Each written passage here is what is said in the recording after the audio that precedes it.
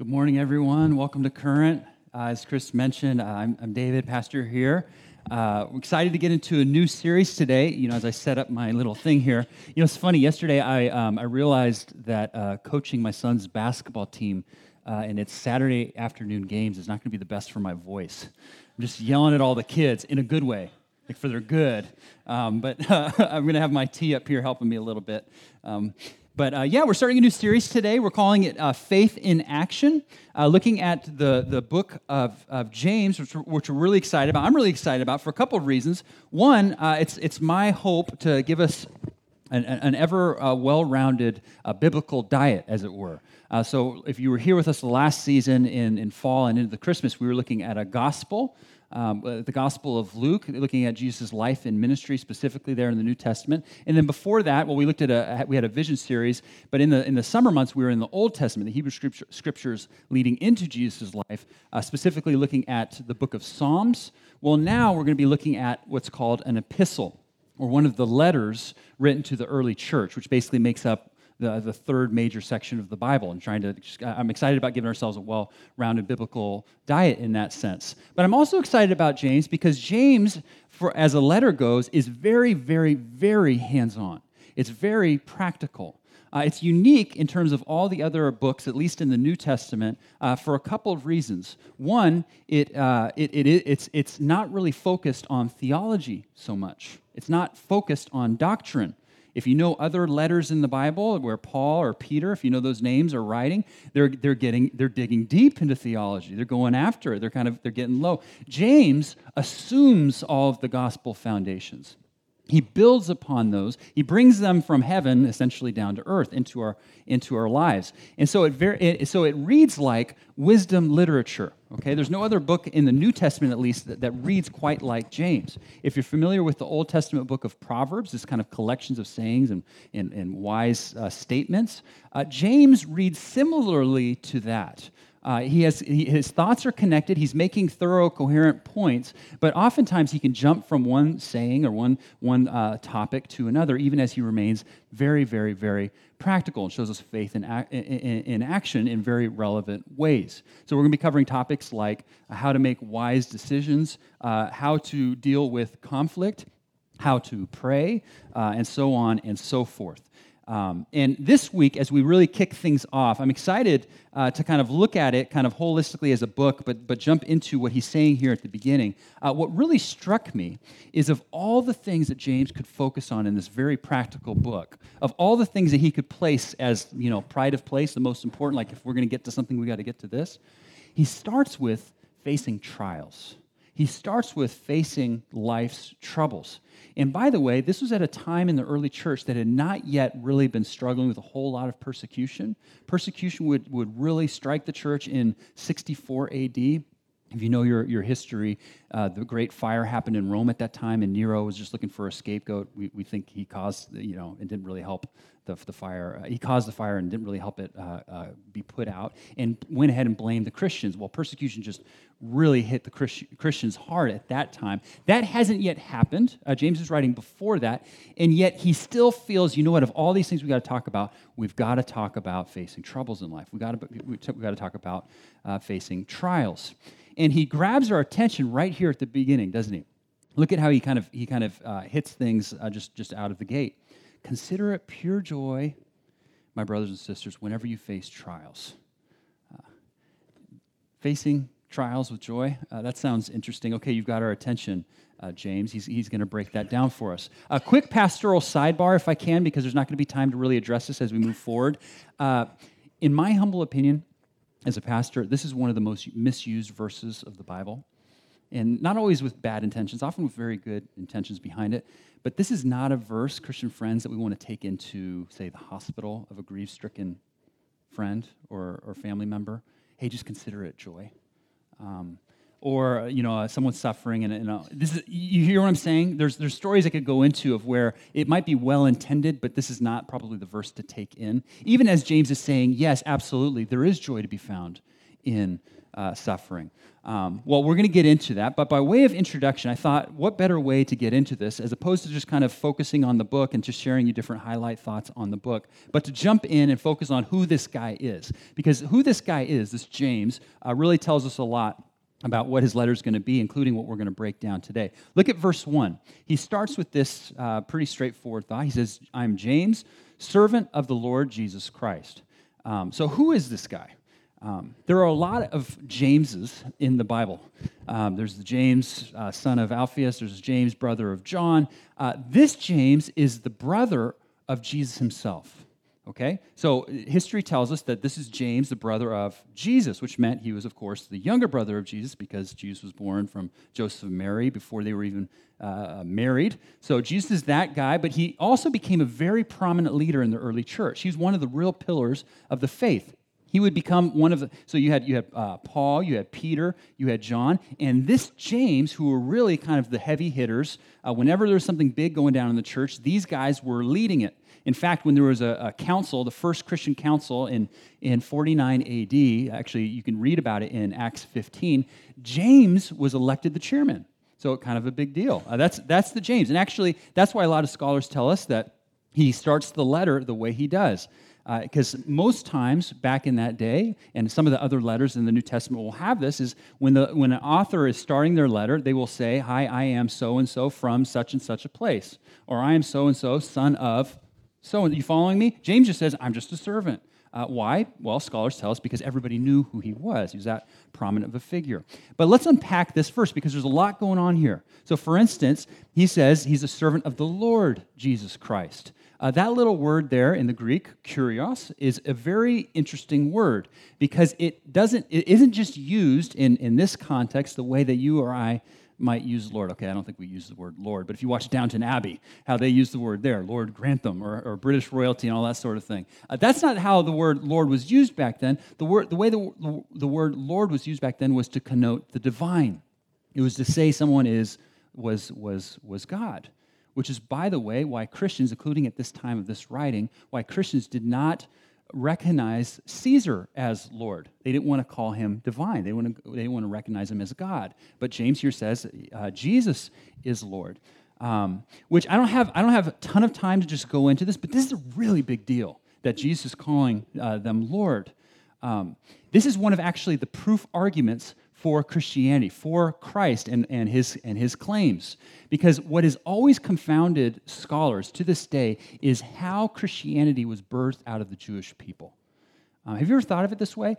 What scholars recognize, or if you just understand the fundamentals, what confounds people is that the Jews would be the first person to start worshiping and acknowledging a human being as God, as the Son of God. They would have been the last. You think about Eastern religions, even Greek religion. I mean, all these religions talk about gods intermingling with mankind and so on and so forth. Jews have always seen God completely differently, as above all, having created all, out of nothing. They've always revered him such that they wouldn't even utter his name. He's just so far above. And yet Jesus, the religion of Christianity sprang up overnight by Jews of all people saying, yes, he's God. It's really unthinkable unless it is true. And what's more is the person who's calling Jesus Lord here is none other than his brother. Would you say that about your sibling? You know, he's Lord, she's Lord. It's interesting. Every once in a while, there'll be like a celebrity who passes away, and we remember them, and everybody, like they had a glowing aura about them, and everything is like, man, this person was amazing, didn't they do all? And then someone will come out and say, oh yeah, they were amazing, but they had warts like the rest of us. I mean, they were just like this way. And who are those people usually giving us those details? The people closest to them, maybe even their siblings. James was the younger brother of Jesus. If there was someone who had dirt on this guy, it would have been James. James, forgive me, shared the proverbial bathroom with Jesus, and yet is calling him Lord. Actually, it's even crazier than that. This word Lord is actually, the servant is actually the Greek word for slave. He's saying, I'm the slave of the Lord Jesus. And what makes this even more striking is if all of that's not striking enough in terms of credibility and who this James is that James, as we know, during Jesus' life and ministry was never all that into Jesus. In John's account, chapter 7, John says that the brothers of Jesus did not believe in him. Okay, that includes James. Or Mark's account tells us that there's a couple of times where his family, including his brothers, went up to try to mess Jesus up, to kind of like rein him in, bring him into line. If you were somebody who was if you had a brother and you never saw any bad thing about them, you had no dirt on them because they're the Son of God, they're perfect, right? And yet you're not following them. Why would that be? It seems to me that it's whenever we're upset with or we're not on board with a sibling who's doing a good job or has done a wonderful thing, it has more to say with us instead of them. I imagine James just wasn't on board because of a sense of pride, but be that as it may. He used to not be for Jesus, not be a follower, rejected him, and yet by the time of this letter, he's saying, I'm a slave to the Lord Jesus. Well, what happened there? How do you go from there to here? Our biggest clue there is in 1 Corinthians 15. We won't turn there now, but if you look at verse 7 there, it says, Paul's listing out all of the resurrection accounts of when Jesus showed up and made himself available to people physically. He said, all these people, the apostles, Peter, John, and then it says very curiously, and he showed up, the resurrected Lord, to James, this James. Here's my thinking of why Jesus showed up to James specifically. Like why, if you're going to have the ability to call your own brother Lord and God, you would probably need a special resurrection visit. That's what I think was going on there. That's all this conjecture and all that sort of thing. But either way, James became a pillar of the early church.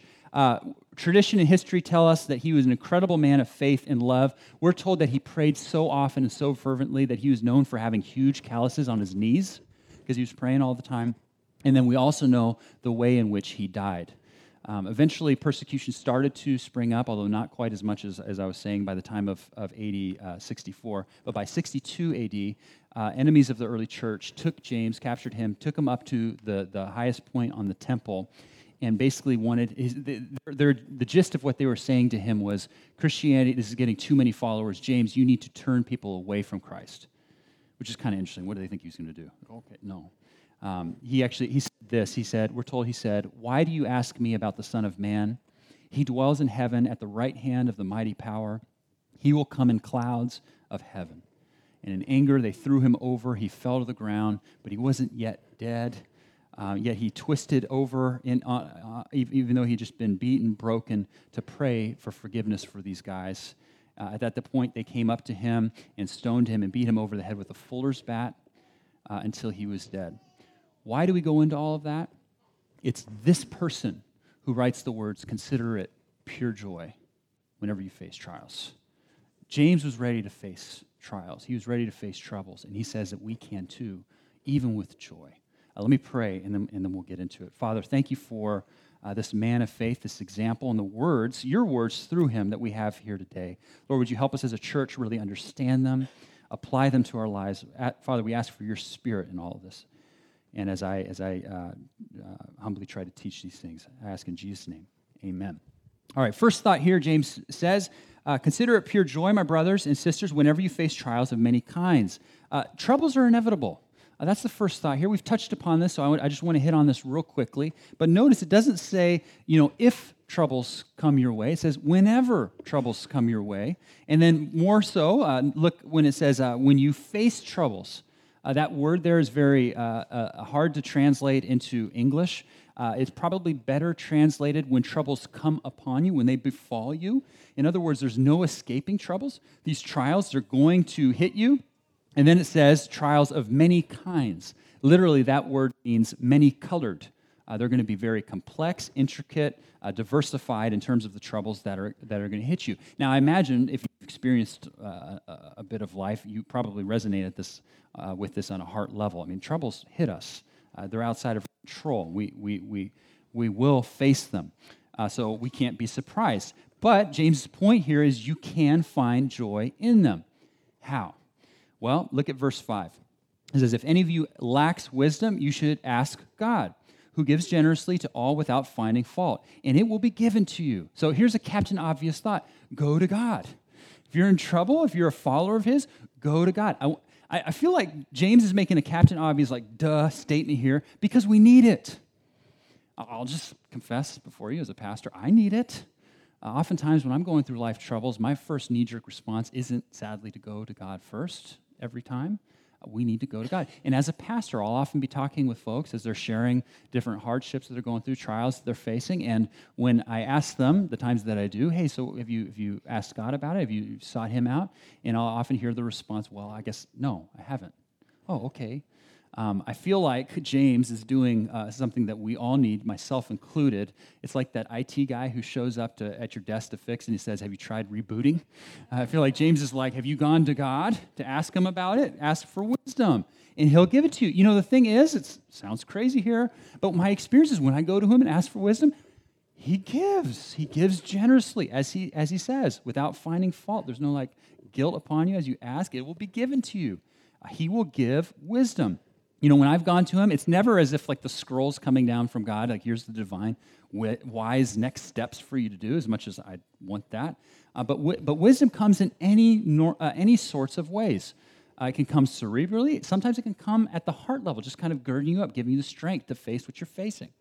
My brother-in-law has gone through just a ton of things in life. He's the father of 6 kids, which if that's not enough, you'll have trials of many kinds you'll face. They're great kids, but you know what I'm saying? Lots of responsibilities. My sister is legally blind.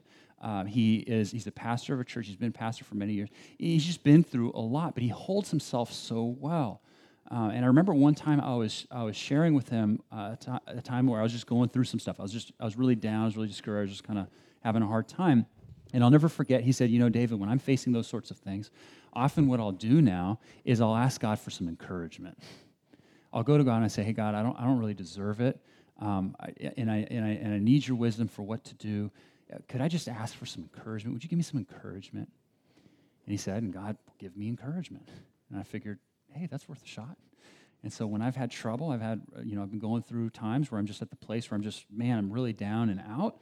I'll often remember that conversation and be like, oh, I should ask for encouragement. God, I don't deserve it, but would you just send some encouragement and send wisdom for me?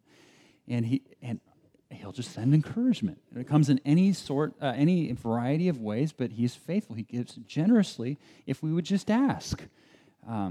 So, church family, really straightforward thought. Captain Obvious, James is saying here, if you're a follower of Jesus, it seems to make pretty straightforward sense. But in trouble, do you go to God with it? In the trouble that you're facing, trial, whatever, either facing now or when it comes, do you seek out God? Do you seek him for wisdom? He says he will give it to you. But then James goes on to say that there's a little bit of a warning here, though, because you can't just go in any manner. You have to come in a certain way. He shows us how not to come to God. First, we need to go to God, but then he shows us here's how not to come. He says, don't doubt. Look at verses 6 through 8. When you ask, you must believe and not doubt, because the one who doubts is like a wave of the sea, blown and tossed by the wind. That person should not expect to receive anything from the Lord. Such a person is double-minded and unstable in all they do. Now, when I used to read that verse when I was a younger guy, it just felt like this yoke of weight was coming down on me. Any of you feel that? If you're a follower of Jesus, you just don't doubt at all. And it's just like, whoa, But then I just started to understand more of the Scripture, and I began to understand what James is saying here. If you've been coming over the last season, literally over in winter, you know what James is talking about here when he talks about doubt. When he says don't doubt, what's he saying? What we saw when we studied through the Christmas account is that the Bible has a very nuanced understanding of doubt. There's different types of doubt. So, for instance, around the Christmas story, there's the doubt of Zechariah. Do you guys remember Zechariah? Zechariah had the angel come to him and say, hey, God's getting ready to do some amazing things in your life. You're going to have a kid. And what did Zechariah say? He said, but how can that be? I'm so old. And what did the angel say to him? He got really ticked off. Well, I'll say, just really upset. Like, I stand in the presence of God, Zechariah. You could just take my word for it. How about that? And you know what? Just because you can't do that, it's gonna be until after you have this baby that you'll be able to speak again. You can't speak. And Zechariah couldn't speak until John the Baptist, which was that promise, until John the Baptist was born. That's Zechariah. You jump to the very next story. We're talking not even a full chapter in length from that story, and you have the story of Mary. Same angel, the angel Gabriel, visited Mary with very similar promises. Hey, Mary, God's getting ready to do something wonderful in your life. You're getting ready to have a kid. What did she say? She said, how can that be? Like, I'm just a virgin. Doubt, right? How did the angel respond in that case? Completely opposite. With Zechariah, it was like, you're not going to talk. I stand in the presence of God. With Mary, Gabriel, the angel said, oh, Mary, it's going to happen. And let me just give you all these assurances that it's going to happen. You can look for this sign, look for this sign. It's like, what's the difference? I was going to say an angel was sexist. That's not true. Mary was just amazing. Sorry, that's my personality coming out. Mary's the better example is what's going on there. What was the difference? Zechariah on this hand and Mary on this hand, we talked about this. The Bible has very different nuanced view of doubt. On the one hand, you have Zechariah's doubt. With Zechariah's doubt was, this is not going to happen. This is not going to happen. But on the other hand, you had Mary's doubt, which is essentially like another character in the Bible who came to Jesus and said, I do believe, help my unbelief. Mary is like, in her doubt, she was leaning into God. I don't see how this is going to work, but I'm trusting. I'm going to think about this. Whereas Zechariah was saying, no. That's the kind of doubt James is talking about here. It's the kind of doubt that says, you know what, this is just, it's not going to happen. At the heart level, it's just not going to work. I don't believe it. And James says, if you do that, you don't expect to receive anything. Don't expect to receive anything from the Lord. Look at verse 6, because this person is like a wave of the sea, blown and tossed by the wind. Circumstances are going to toss you. Troubles are going to throw you about. Look, I think James is trying to help us move out of our human point of view, our human perspective, because it seems to me our kind of status quo point of view is that we have a lot in life that we are actually in control of. But I don't think we have a whole lot in life that we're actually in control of. When you think about that at the macro level, you think at the micro level. Remember the recession? Okay, some of you guys are younger, maybe the recession didn't really hit you, but the recession like just rocked our world. There's a lot of people who were like, their jobs were like really, really solid, and all of a sudden, whoa, they're not solid, and all these other things. Or at the micro level, you just think about in terms of different tragedies that will become us, and we're just like, what just happened? We like to think that we're in a lot better control than we actually are in our careers, in our health, in our relationships. That's our human point of view. But James is saying, would you open your spiritual eyes? We're not in control. We don't have the ability to just kind of get ourselves out of every situation and figure it out on our own, ultimately. But there is one who does have things under control, and you can go to, and he makes himself available to for you to go to. That is the Lord. You can go to him, and he will give generously. I think so often when we go to the Lord, and it's kind of the Zechariah type doubt, the James type doubt, when I go to the Lord, it's like, hey, God, would you, I want this wisdom, give me this wisdom, but really what I'm saying is, here's how that needs to play out. You know, I want wisdom, why aren't you showing up, but why isn't it working out the way that I feel like it should work out? You following me? But what James is saying, you're not really going to God in that situation. You're going to God to use him for your agenda. But James is saying, go to God and he will take care of you. But can you trust him? Can you trust him even if it might not be the way that you think things will work out or should work out? James has given us a hard lesson. He's given us a hard lesson. This doesn't come naturally to us, even if, as spiritually speaking, it might sound pretty straightforward. It doesn't come naturally to us. It's a hard lesson, but it's also a very, very beautiful lesson, because when you can trust God, oh, look out. When you can trust God, you can face anything in life and face it with pure joy. He gives us two beautiful promises for how this plays out when we go through troubles. Verse 2, consider it pure joy, my brothers and sisters, whenever you face trials of many kinds, because you know that the testing of your faith produces perseverance. There it is. The thought here is I'm just going to take it from the verse. It's testing of our faith through trials produces perseverance. I've mentioned this from the stage before, but there was a time when Cindy and I were going through a really, really hard time. And we're talking like gritted teeth, hard things, lots of tears, just hard time. And a mentor of mine kind of caught us in the midst of this, and the tears, and blowing our noses, and just like just in our raw form of it, heard us out, heard what we were feeling, and just kind of looked at us and said, "Hey, I don't mean you to take this the wrong way.